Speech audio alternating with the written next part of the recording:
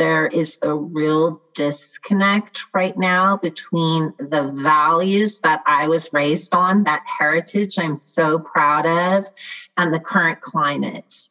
And I personally had started seeing some of this maybe going on for the last 5 years. And then I think it really, unfortunately, culminated in the infamous July 15th board meeting.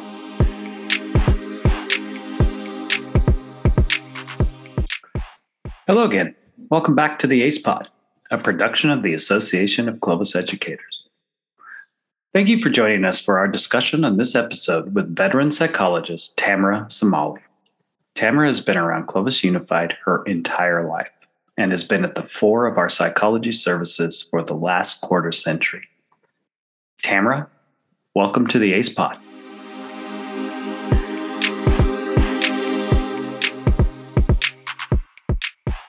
Thank you. I'm excited to be here, Jason.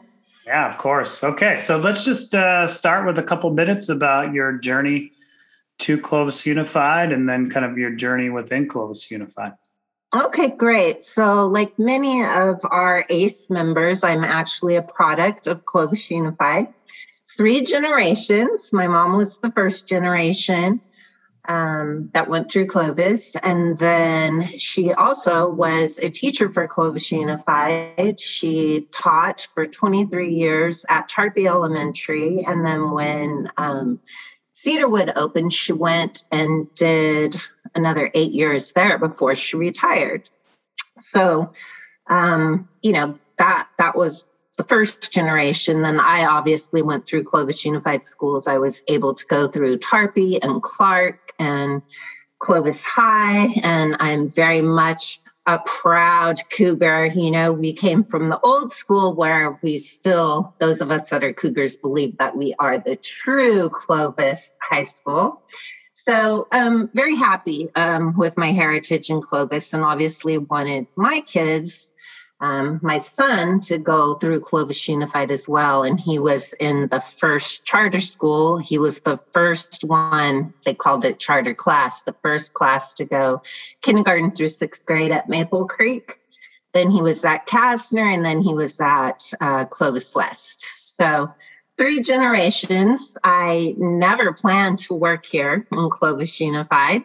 Not that I had anything against Clovis Unified. However, I started my career in clinical psychology. So I worked at Cedar Vista Psychiatric Hospital in the children and adolescents ward. And I loved my job there. Loved it, loved it, loved it. But what I was seeing is that managed healthcare was not allowing kids to stay inpatient in the hospital long enough for us to really do the work we needed to do. And so then we were releasing them back and trying to support them indirectly after release back into the schools. And I just started thinking there's a better way to do this. And thank goodness my clinical supervisor was very supportive, and he helped me in approaching the district. And I actually came to the district, I think it was probably 1994, as a consultant. And I helped the district actually start to create intervention programs. And I was doing crisis counseling and things for that for the district. And it was just a way to really continue to help kids, but to be a lot more hands-on and to be able to be a lot more proactive rather than reactive in the hospital. And then from there, I was approached and asked if I would be interested in pursuing a position in school psychology. And at that point, I really was ready because I was noticing my background was in family systems and cognitive behavioral therapy. And I was noticing that some of the students just couldn't benefit from cognitive behavioral therapy. And I really wanted to know more about why that was. And so going back to school and getting my school psych credential really helped me better understand the brain and learning and processing disorders. And so that was just a great addition to my repertoire, I felt. So I've actually been a school psychologist for the district since 1996. I've had the privilege of working with every age group. Birth, because we did have a birth to 3 program, which was our CHAPS program. So I've worked with every age, birth to age 22 in our adult programs. I've worked with every population of students, with the exception of deaf and hard of hearing. I have had deaf and hard of hearing students, but I haven't worked in a deaf and hard of hearing program. However, other than that, I've worked in all of the programs. And about 15 years ago, I've had students with autism my entire career, but 15 years ago, I was fortunate to work in our first 1 through 3 program and opened our first 4 through 6 program. And that was really exciting. And in this past 15 years, we've gone from having 2 elementary programs to now we have 39 programs ranging preschool all the way through high school.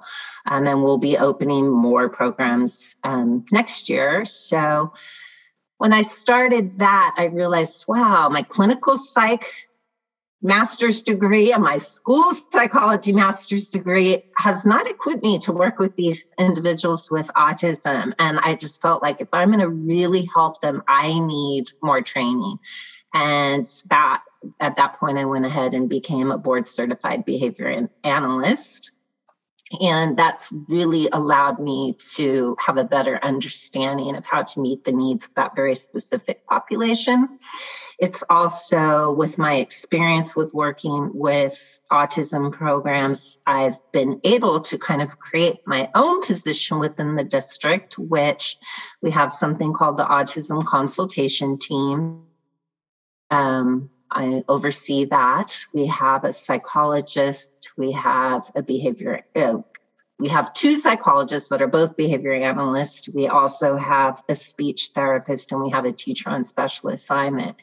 And our role is to support our 39 autism programs, as well as to support all students in our district that have autism. So they could be in a general education classroom. So if you had a student with autism and perhaps needed to know best how to kind of, I'm having difficulty reaching them or adapting the curriculum, etc. That's our job. We come out and we work with teams across the district to help ensure that our students with autism are being as successful as possible in whatever type of educational environment they're in. So that's been a huge blessing for me.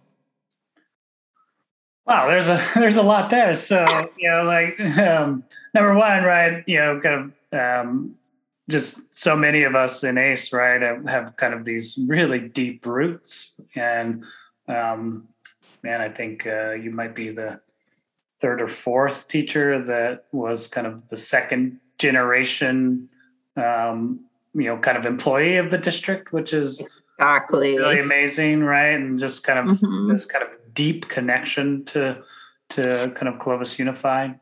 It is a very deep connection, and it's definitely a heritage. I mean, it really is, and I'm very proud of that heritage. I received an amazing education in Clovis Unified, and I'm very grateful for that. Although I hadn't originally started out to be working in the schools, I was very grateful to be able to come back to Clovis Unified and serve the kids in Clovis Unified, because I do think that we have the best educators. And I experienced that firsthand as a student. And I definitely experienced that when my son was a student in Clovis Unified. So it was somewhere I was very proud to work. Yeah. And then where did you do your undergrad? So I did my undergrad at Fresno State. And I majored in psychology and child development. And then I actually moved abroad and studied abroad. And I studied cross-cultural aspects of child rearing.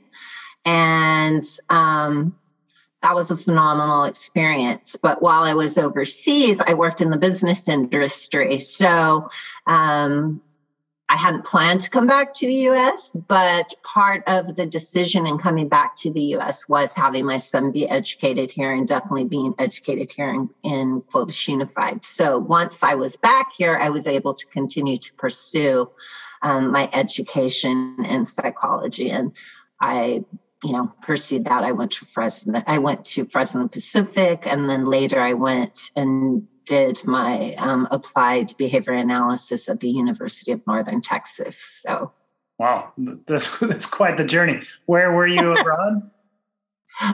Overseas, we lived in Indonesia. Wow. So that's where my son's father and all of their family is from. But it just happened that they were going through. Actually, they were going through a civil war at the time, so it was very dangerous, and we knew we were going to have to leave. So we had been looking at different places to move, and I just thought, no, if we can't be in Indonesia where friends and family are, then we're coming back to the United States, and we're coming back to Fresno because I want my son in Clovis Unified. Wow, that's amazing. So, and then it kind of sounds like you were also, from the beginning of your career in Clovis Unified, kind of at the beginnings of a lot of things. Is that a fair characterization? I would say that our district has changed so much. Even in our psychology group, I think when I was hired, we might have had 20 people, and that was probably pushing it. And now we're approaching close to 80 psychologists. So even that in itself is very different. But yeah, I've been able to watch this district really grow. Wow, that's exciting. Yeah. So let's talk about, there's you, right? That it seems like you're not connected to a site. Is that correct? No. So I was blessed in my career to be at many different sites, and I loved all the sites I was at. However, this work has made it even more global in the sense that I'm district-wide, so I can go to any school site, any program site, including general education. Every day is different. So that's been nice. There's something about having your core team and your core site that I miss, but then there's something also amazing about being able to collaborate with all different types of people. That has its advantages as well.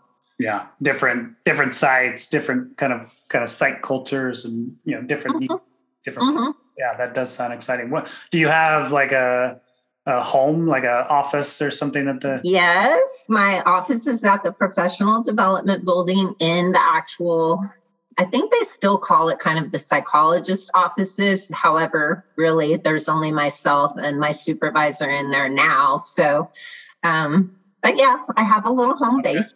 Yeah. And I'm not really there though, because in order to do my job, I need to be out and about. So.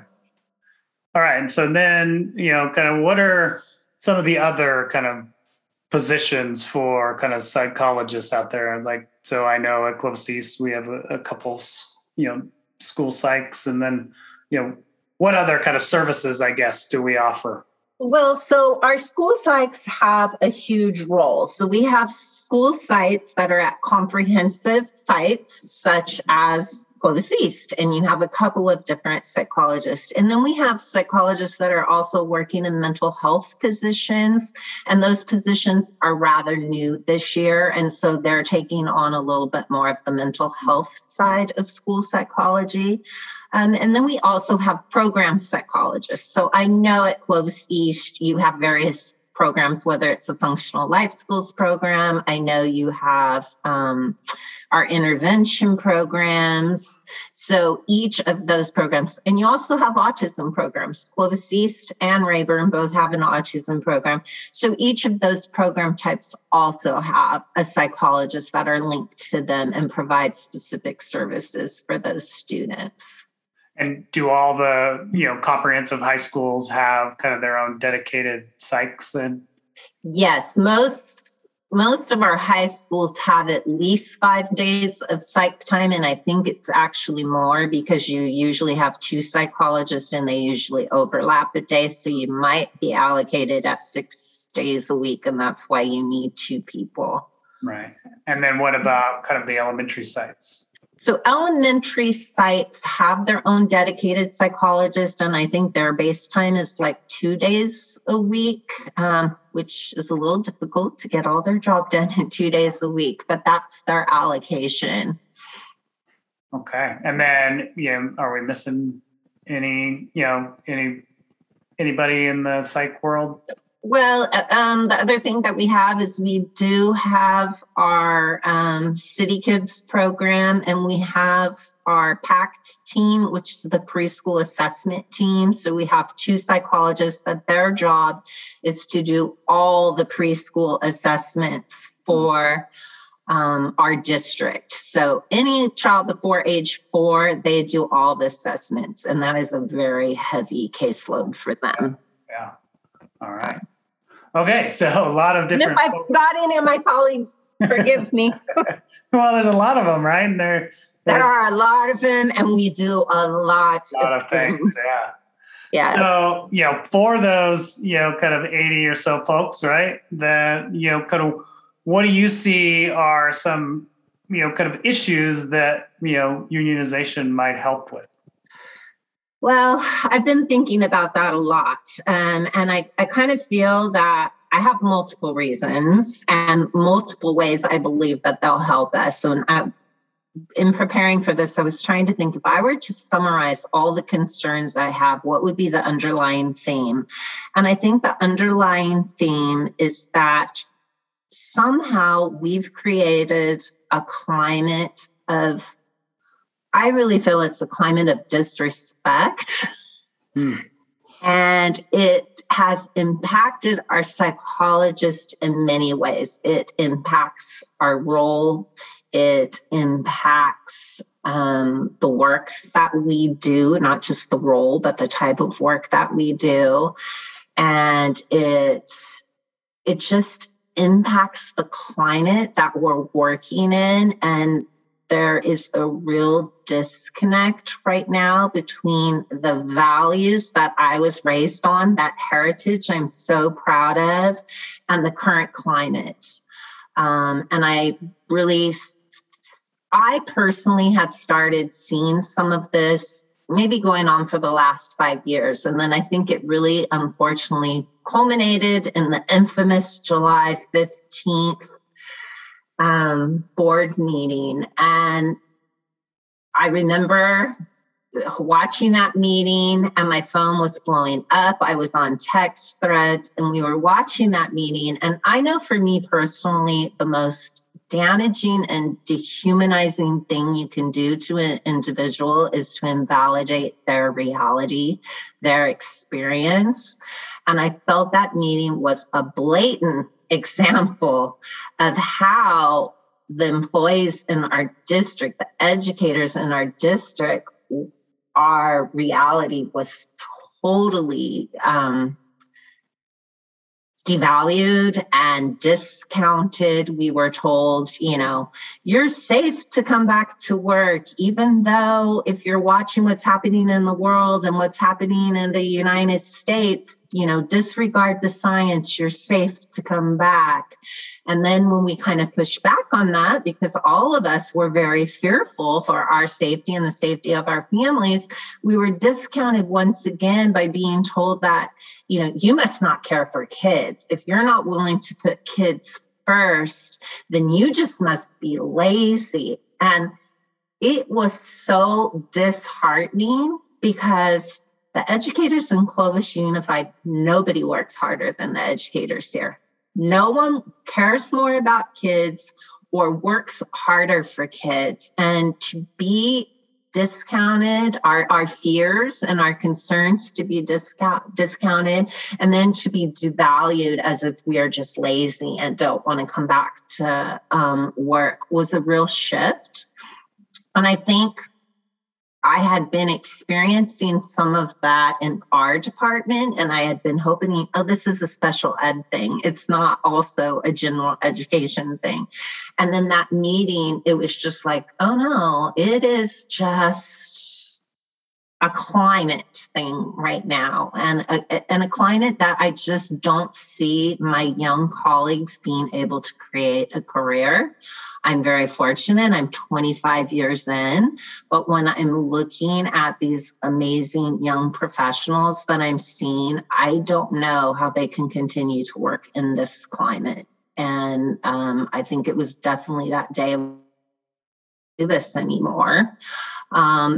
But I'm also not one to just take care of myself because, hey, it was July. I still could look for a different job and not come back. But then that leaves everybody else. And it doesn't help this heritage that I really believed in. You know, it was like, I don't know how we got so off course, but we need to correct that. And we need to get back on course. And we need to get back to those true values that I think that our district really adhered to for the majority of, my adult life, so. Yeah. So, kind of this, I love kind of how you put this, right? The kind of this dehumanization that comes with kind of, devaluing kind of our experience and discounting kind of our reality. How did, you kind of mentioned that you've kind of been noticing this for, several years now, and July 15th was just, and this is a date we've talked a lot about on the podcast, but, how did that pre-COVID, how did that manifest that? So how it manifested, and I can only speak really for the psychology group because I saw it more within that group, but it started out with, we've always had a very diverse role with site-based management. Our roles all look a little different, and that's okay. That's one thing about Clovis that's unique. And I think for myself and most of my colleagues, we kind of like having a diverse role. But it started with that little bit of disrespect in the sense that we started kind of having outside groups of people make decisions about what our role was with no input from us. So it was just starting with little things like that. And of course, you want to think, what's going on here? Is this our group? I think many of us were feeling that, we're professionals. We spend a lot of time in school doing what we do, and our job is very important. And majority of what our job is, other people can't do it. So why are we being treated this way? But then on that meeting, it was just like, oh, it's not us. It's just everybody. And then I think it did get a little worse for the psychologists as well, because we were the first people who were being called to come back. As of August, we were told you will come back and you will do in-person assessments of students. And we were really concerned about that because it was not just being back in person, but how do we even do our assessments with fidelity, because our test measures weren't standardized that way. And we were often told, well, you're smart, you'll figure it out. And I just thought, wow, you're asking us to do something very important that frightens us for our safety and our welfare, but we're also worried about the long-term legal ramifications of this, and we're getting zero support. And so it just kind of built and built and built from there, I think. Yeah, I mean, it kind of seems like the July 15th board meeting was this kind of final embrace from the district of just this kind of top-down culture that seems to have been kind of growing over the last, and I came back in 2015. I was gone for 10 years, but I could sense it just kind of coming. And then July 15th just seemed to be kind of the coming out day of, this is kind of what we are. Is that kind of what you're... Yes, that was definitely my experience. And I have to say, it was very shocking for me, I think, because it was such a dichotomy to the heritage that I remembered. And psychologically, it was a lot to process because I suddenly felt so naive. Like, okay, how did I not recognize this for what it is? Or has it really changed? And if it really changed, why did it change? And what are we going to do to make this better? I don't want it to be like this. I want it to be the heritage that I remember. Yeah, I mean, I think that's like why we're here, right? Because we know it has the potential, kind of in our documents, right? We talk about Clovis being the best, or having the potential to be the best place in the nation to kind of teach and to learn and to work. And that's why we're here. That's why we're doing this. So Tamara, why are you signing the union support petition? And this may sound contradictory to some people, but I'm signing it because I really love Clovis Unified and I love what it was, but we are not currently what we were. And I want us to be the best again. I want us to continue to be able to recruit and maintain the best educators in the nation. I truly do. Yeah, I don't think that's contradictory at all. And I think, kind of the group of teachers like yourself that have those kind of deep roots, that to a person, that's kind of what they say. They love this place and they want it to live its values and they want it to be what they remember it to be and what the potential that it has to be. So Tamara, thank you so much. Thank you. Okay, welcome back. Every episode, of course, we want to end by celebrating and honoring the students we serve. So Tamara, take it away. Wow, where do I begin? I've had so many amazing opportunities. And I would say that one of the benefits of my position is I've actually had students that I've been able to work with the student and the families. I have a couple of families that I've actually worked with the student from the time they were in preschool all the way through them leaving adult school and helping them transition to adult community programs. I think rather than just one specific opportunity, all of us are in this for helping kids. And I think at the end of the year, we always go home and we pray that we made a difference. We hope, that we're fulfilling our purpose in serving kids, but we don't always know. So it's always wonderful when we do hear, hey, you made a difference, because we oftentimes don't hear that. And I can remember one day I was going for a consultation at Clovis North and I had parked my car and I was walking to the office to check in and I hear this woman yelling, hey, you, weren't you the psychologist at Bugman? And I turned and I recognized the parent and I said, yeah, I was. How are you? I remember you very much. And her and her husband were both very intelligent, very well-known people in the community and in their fields, and their eldest child had autism. And I had really worked in elementary school with her. He was high functioning autistic, and I had worked with the family throughout his education in elementary school. And I don't remember this at all, but she said, I have been wanting to see you and find you because I wanted to let you know that my son is currently at West Point. She's like, and you told me all those meetings we sat in when I was crying for me to have hope that, he was going to do great things, that just, encourage him to be him, accept him for who he is. And she's like, I'll tell you, when I used to cry and you told me that, I didn't believe you at all. She's like, but it was right. You proved me right. And I've been wanting to run into you so I could let you know that he's at West Point. And I've had so many wonderful comments, about someone telling me, oh, I remember you saying this in a meeting, or I remember you giving me this advice. And I feel bad because I don't remember it at all, but it's amazing that people hold on to those things, and when they come back and they let you know, it's just so fulfilling because you want to hope you make a difference. I mean, that's why we're here. That's why we do what we do, is because we care about kids. And so I cherish those stories or comments, emails, texts, whenever I get them. They're important to me. Yeah, I mean that affirmation, right, is really important, right? It I think you used the exact right word, right? It's fulfilling. It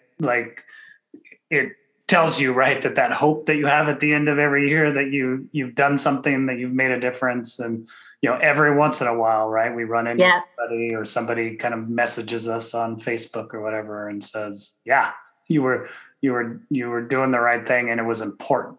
Right. Yeah. I think that's the key. What we do is important. It keeps us going because what we do is hard. Yeah, we don't do it because it's easy. We do something that's very hard, and we do it from the heart, and we do it knowing that we may not get an affirmation, but just that one can kind of fill your tank for a long, long time. Indeed. All right, Tamara, that was great. Thank you so much. Thank you. Clovis educators, and all of you out there that have tuned in, we thank you for joining us in the conversation. To engage further, you can find us at www.cloviseducators.org and at our Instagram handle @ClovisEducators. Remember, there is nothing wrong about having this conversation. You cannot legally be punished for participating, asking questions, listening to this podcast, attending a meeting, and ultimately, if you choose to, signing the union support petition. These are your legally protected rights. We are ACE. We love Clovis Unified, and we will see you next time on the ACE Pod.